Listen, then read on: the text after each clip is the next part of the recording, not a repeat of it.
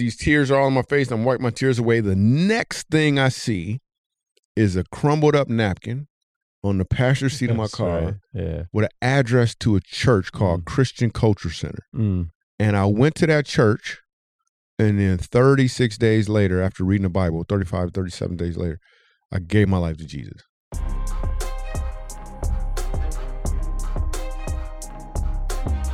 Hi. Dude, come on, man. You going to do that voice? Hi, everyone. We're happy. Sam Bernstein got me $7,400. Right, here we go. So my 3, 2, 1. No, we did start already. We're not going to start off your 3, 2, 1. What up, though? My name is Pastor Kyle. You overcorrected. I'm from overcorrected. D. That's where I grew up. Detroit, 313. What up, though?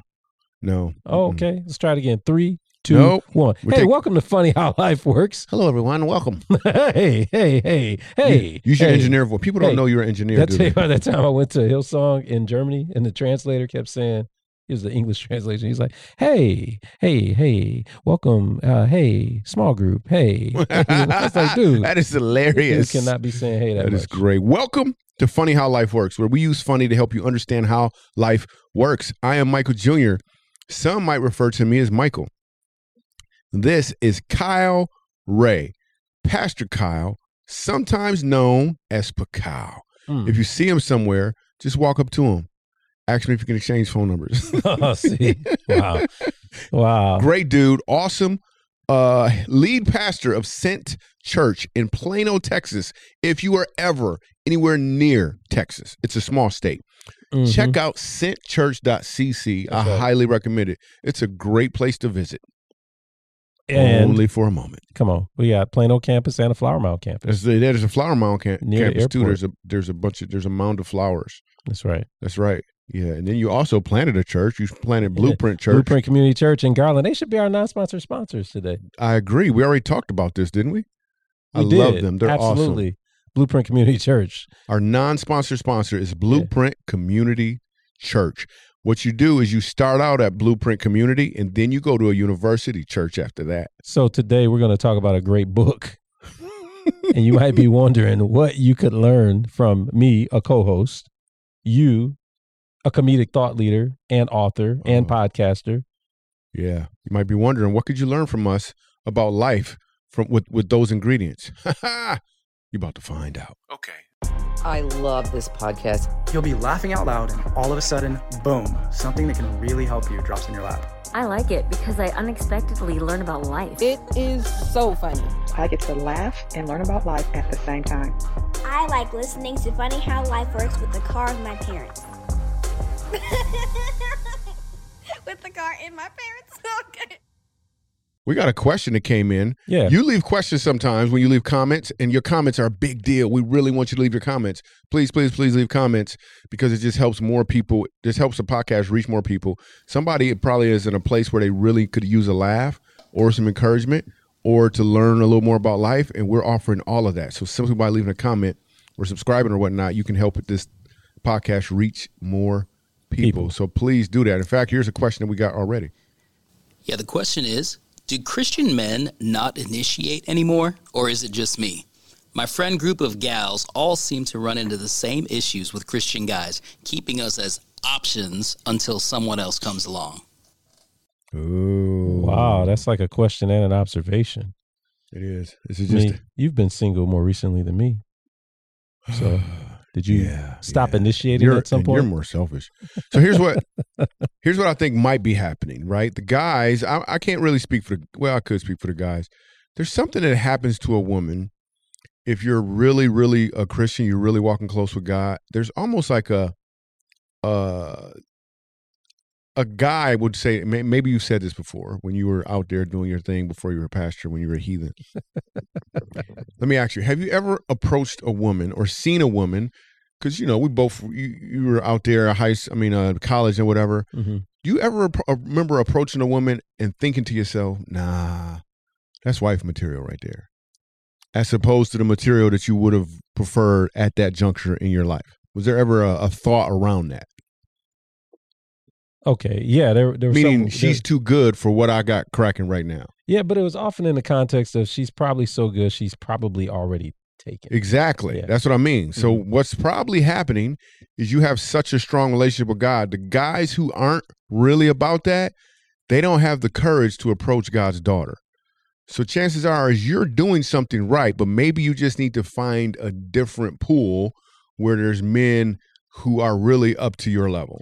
You know, it's interesting because it's kind of a two-part question. On the one hand, she's asking, do Christian men initiate anymore, which speaks to what you just described. But then the second, the observation part was Christian men are keeping women as options in terms of not committing, right? So there's, do they initiate? There's two questions. And then there's like, do they commit?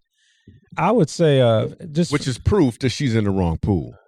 Well, because also, if it's a dude keeping you as an option and at the same time he's not approaching you, that means he's of the wrong mindset for sure. Absolutely. I mean, 100% for sure. You just got to find it. You're in the wrong tank. And if a guy's running around saying he's a Christian, but he's doing that, that's a discipleship problem. Yeah. Right. Like that. I mean, it gets into the ministry that you and your wife do. Funny how marriage works. Yeah. Funny how marriage works. And really a lot of what you do is so focused on when you get married, it's like this commitment for a lifetime, even if conflict brings growth. Absolutely. And so when you're dating, you're a Christian man, you got, these women that you're keeping as options. For some, it's not wanting to take the steps of growth or deal with the growth issues that are needed by being committed, right? Commitment is scary and it's going to cause growth, but I don't want to grow. Yeah. Like a lot of people just don't want to grow. It's going to hurt, right? It's going to hurt. It's going to hurt to grow. And so I would just say for the Christian women, I don't know if that's anything to lament about. It's something to run from, actually. Absolutely. Right? See, here's what I like to say. Women, if you're a Christian and you're dating a guy, you go out on a date with him, do not, hear me out, don't tell him you're a Christian. Like, just don't tell him you're a Christian. Because he's going to go into... Absolutely. Super that brother Christian going to start, he going to start quoting scripture. Second Romans says, don't tell him you're a Christian. I know this sounds weird, but hear me out. Don't tell him you're a Christian. What you do instead is you listen for the first 5 subjects. I'm going to want to say 4, but I'm going to get that brother 5 subjects that he initiates.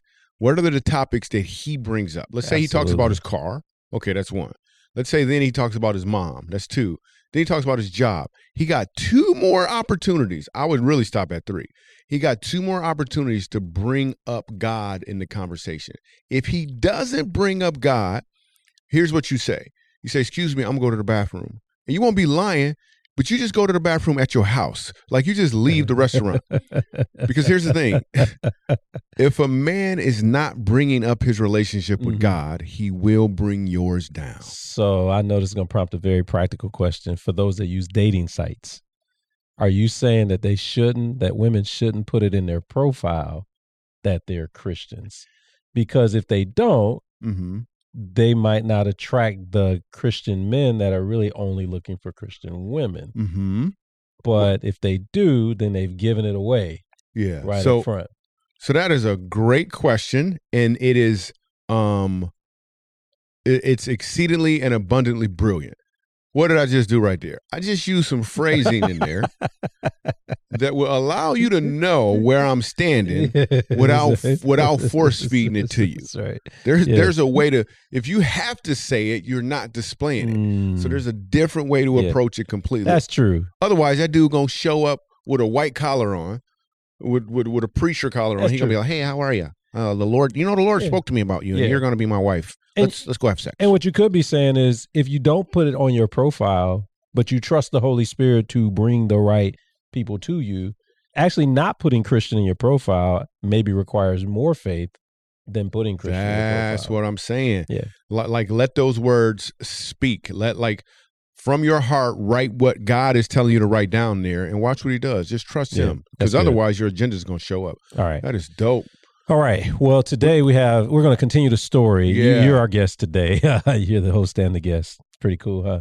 Wear multiple hats. We want to continue the story. We couldn't get anybody else. We were talking about chapter 8 in your book, The Meatballs, 1997 Lumina Drive. We got all the way to the point where you knew that if you went to New Jersey, you might not be able to get back if George Wallace didn't pay you. So let me set it up just for those in case this is the first time you heard this episode. So in 2001, I was homeless, living in my car.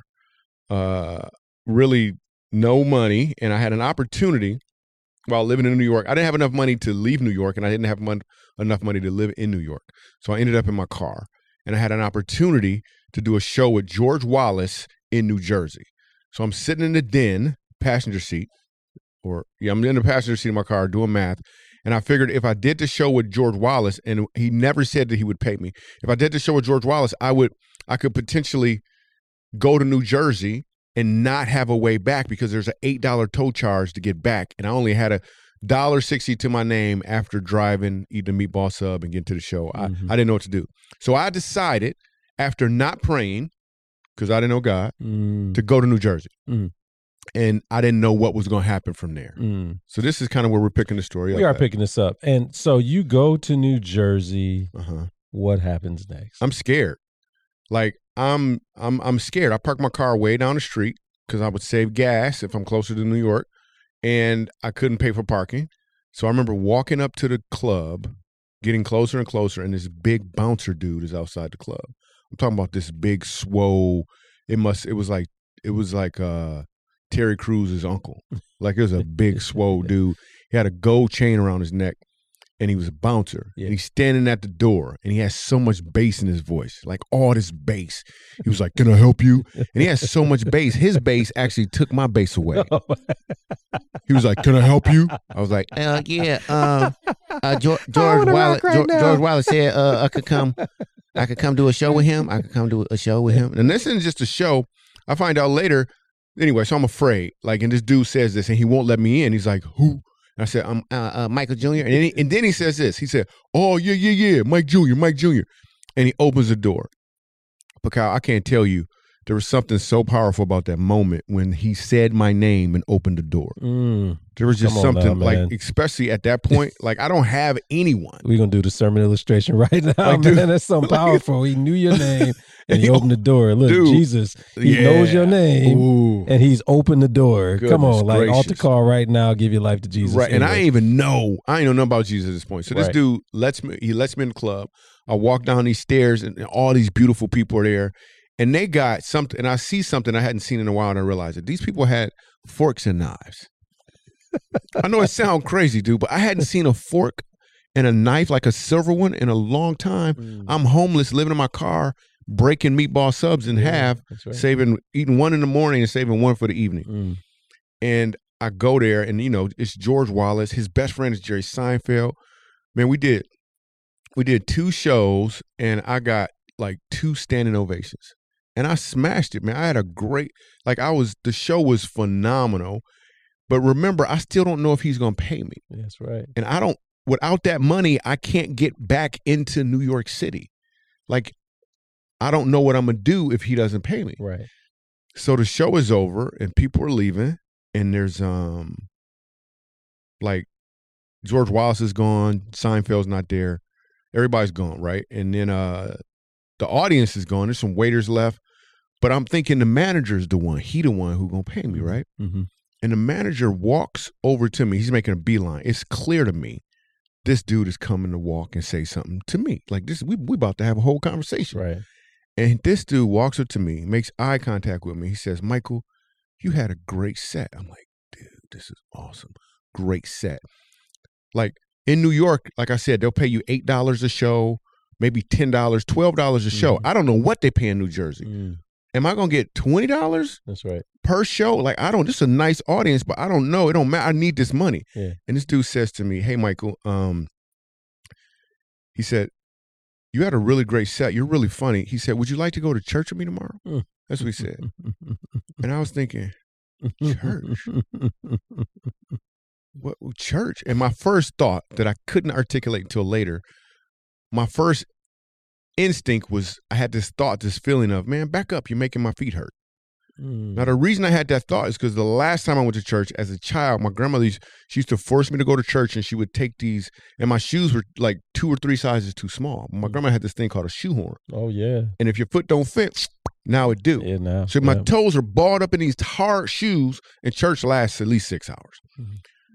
So I said, I'm thinking to myself, back up, you're making my feet hurt, which didn't even make sense at the time, but I'm going to break down to you as to why it makes sense now. So then I just politely said to him, "Nah, that's okay, man. I don't think I want to go to church." And this dude walks off. Yeah, there's no money. There's no money in that exchange. Maybe you should have said yes. Dude, he said no. And I'm like, what? Now I'm done. Yeah. There ain't nobody going to pay me no money. I don't know where I'm going. That's right. I don't know what I'm going to do. I don't have a plan. So I'm like, now it's time to leave because I'm loitering. So I decide to go to the bathroom because the one in my apartment don't exist, right? I'm going to use the bathroom before I get to my car. And I go into the bathroom, and actually I grab some peanuts off the bar first because I'm like a squirrel stacking up. Yep. And I go into the bathroom, and then when I come out, there's this woman there. And you ever see the movie where the lights come on the woman? That's right. And she all beautiful. Yeah. And like the lights is on her and her hair blowing in the wind, but she was black, so her hair, it wasn't blowing that much. It was just, anyway. And this woman, she was beautiful, pales in comparison to my wife now. But I didn't know my wife. I mean, beautiful. And she says to me, she said, I am the club manager. I'm his fiance. I thought she said she was Beyonce, and I believed it. She was beautiful. And she had this accent, and I won't forget. She said, "Did you talk to my fiance?" I was like, "Are you Beyonce? What'd you say?" And then she said this. She said, "Would you like to go to church with us?" And I looked at her and I said, "I was just looking for a church the other day." And I go, and she invites me to this church, and I'm like, "Yes, I want to go to church." I didn't know pretty people went to church. At my grandmother's church, they weren't pretty in the slightest. Let's see. I didn't even think it was a requirement. If you fine, why you gotta go to church? You all good. You already got everything you need. That's what I didn't know. I had no concept for this at all. So she invites me, and then she's all beautiful. This music is playing still, but it's not really playing because she's so fine. And she writes the address to this church on this napkin, and she hands it to me. And I look at the napkin, and it's a New York City address. Yeah, how you gonna get there? And everything came crashing down. Like in a moment, dude. She walks off. I take this napkin, I put it in my bag. I'm like, I can't go to church. I can't even get to New York City. Like I can't. Like I don't know where I'm going when I walk out this door. Such a good place to be. So I walk out, man, and I'm walking, and I'm just done, and I can feel myself about to explode in tears, but I'm holding them in because I don't know who's around me. I don't know what, I'm walking down the street and I'm about to just explode in tears. And as I'm leaving the club and I'm bending the corner to walk down the sidewalk, I hear a voice and it's like, "Yo, Mike Jr." And it's the big bouncer dude. And I turn and look, and I can see in his eyes that he now has a different level of respect for me. Like I can tell that we're equals now, where before he was looking down at me emotionally and every other way, as opposed to just being a bigger dude. Yeah. And we're about to approach each other, and I could tell we about to slap hands. Like we don't, because black people, we don't got to talk when we're about to give a slap hands. Yeah. Some of my white friends is like, "Hey, high five, buddy." Like you got to announce it. We didn't have to announce it. So we're walking up, and I know there's gonna be a big slap because this dude is big. And I'm walking up, and I'm getting ready, and I'm bracing myself for the slap, and I know it's gonna be big. And we go in and we slap, but the slap's not that loud. Yeah. And we bring it in for the half hug, and I notice while we're doing the hug, this dude is exchanging some money in my hand. And that's why the slap wasn't that loud. Yeah. And remember, right before this, I was about to break out in tears. Now the emotions have shifted to gratitude because I know he's putting money in my hand, and I start getting emotional, getting ready to cry, but I'm still hugging this big dude. Yeah. I can't be crying while I'm hugging this dude. He's going to be like, "Yo, you the one." Like I don't. So I slowly back up, and I'm holding in tears, and he says to me, "George Wallace said to give you a little something, something." Because that was when that phrase was out. Oh, yeah. And I was like, "Oh, thanks, man." And I'm holding in, and I don't look, right? Because you can't look. That's right. It's just weird. You look. What did he tell you to give me? Like you can't look. That's right. So I'm holding it in my hand, man, and I start walking. I'm walking, and I'm walking to my car, and I still got all these emotions. I don't know what to do with them. And I go to my car, and I set all my stuff on the passenger seat, and I'm sitting in the driver's seat, and I'm like, okay, so wow, what if this is it 2 10s? I could feel it's 2. I still ain't open my hands. I'm having this conversation. Is it 2 20s? What do they do in New Jersey? I don't even know what they do. And I open my hands, man, and one at a time, I open my hands, and the first sound I hear, this is how I mentioned it in the book, is my tears crashing down on $200 bills. That's awesome. And I'm done. Yeah.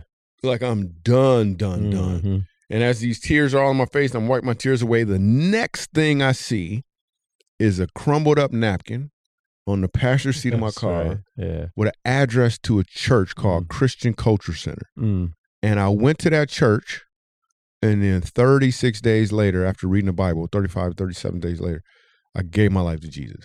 That's Come where on, I got man. that is where I got saved at. Yeah.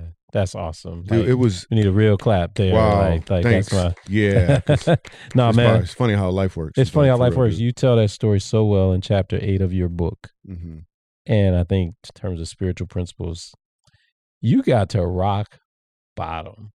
Like you got to a point in that Yeah. club coming out of that bathroom where, what am I going to do? Mhm. So here's the thing. I could tell Pakal about to go off. What he's about to say about to be so powerful.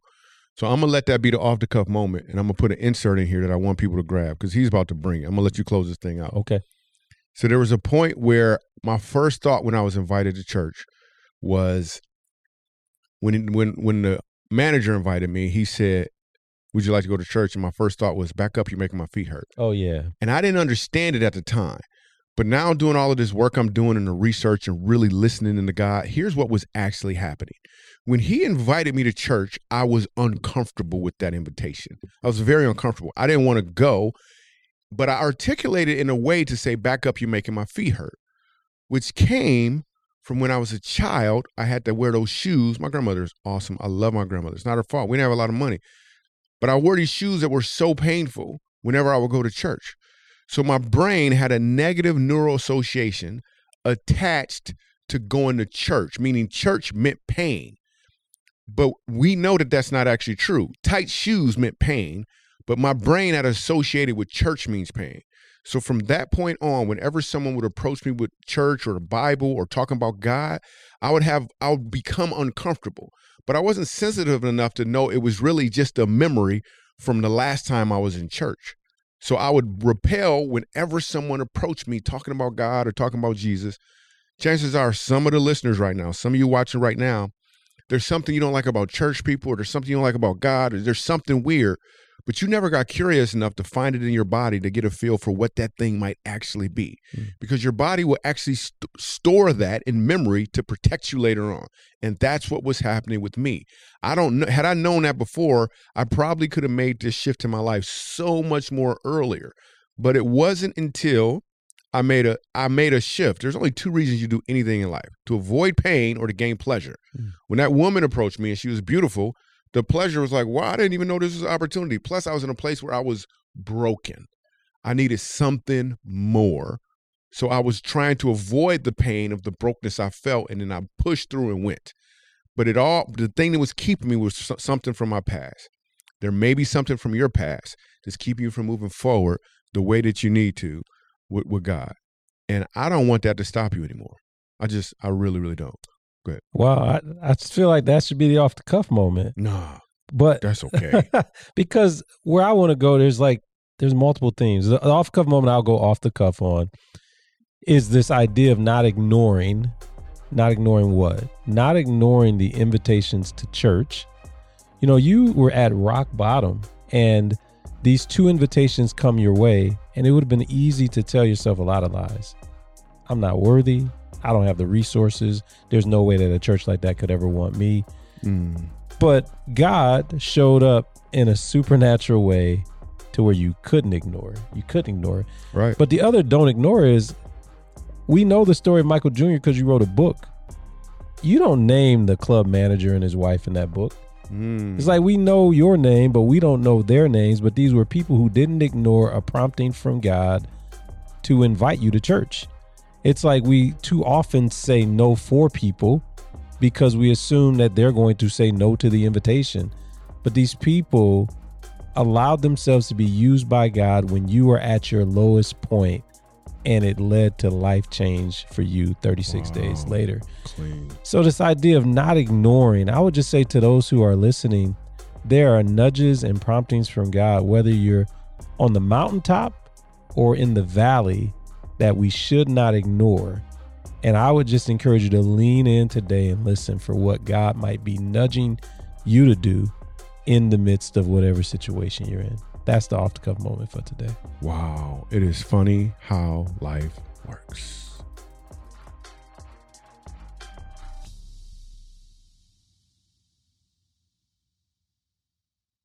You know what I think is so funny about that chapter that, I've never thought of before.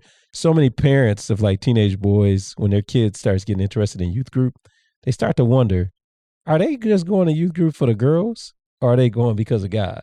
Yes. Right? It's like, yes, you get this invitation from this lady and you said it. You said it in the book. You've said it from stages. It was something about her beauty. Absolutely. I was intrigued. I was like, what? And you go to church? Sometimes we get caught up on, are they there for the right reasons? We need to squash that, because if Jesus is being proclaimed, even if they're not there for the right reasons, eventually they will be there 100%. for the right reasons. When I got to church that day, that next day when I went or whatever, that weekend, I couldn't even find them people. They wasn't there. But this music was playing that I have never even witnessed before. Mm-hmm. And as I'm listening to this music, tears just start to flow. Like they just start to dump, and I can't not cry no more. Yeah. Like it's like I'm getting cleansed like crazy. So whatever God had to put on the hook to catch the fish, cool with me. Like you gotta use the bait that the people coming after, and it was so doggone amazing, so refreshing. And I'm so glad I made that decision. I hope that people will pick up your book. They can get it on Amazon. They can get it. You can go to michaeljr.com and get it too. michaeljr.com. Amazon be tripping sometimes. All right. And if they want to be a sponsor. Or they can come to a live event. You typically have books at the live events. Yeah, that's true. We're doing Funny How Marriage Works events. We're doing just go to michaeljr.com. You can check out where we're doing live events. And then also we have a free resource that we want to get into your hands, completely free. But if you want to send us some money, you can. I don't know how you do that. But. So just go to michaeljr.com/4things. And there's 4 things you can do, marriage-wise, 4 things you can do to improve your marriage right now. For real. And listen, if you are moved to the point where you're like, hey, what is this relationship with God stuff all about? I'd highly recommend you check out some of Pakau's messages at sentchurch.cc. And then if you want to, just get a little more about this. Just Google, I don't know why I'm just adding this, Google Michael Jr. and Gateway. There's some messages that I've done at Gateway Church that kind of walks through this whole thing in a really cool way. So just Google Michael Jr. Gateway and then see what pops up and watch one of those messages. Can I just say thank you for sharing the story of thank you, of being homeless, living in your car. There are people that just think they are not worthy of God's love. In that moment, man, to have you dive into the emotions that you were feeling, like these decisions that you had to make, I just think it's powerful. That vulnerability means a lot. And to see that God still met you there, it's got to be helpful for somebody to know that God still sees you wherever you are right now. Boom. Awesomeness. Praise God. Thank you. We're done.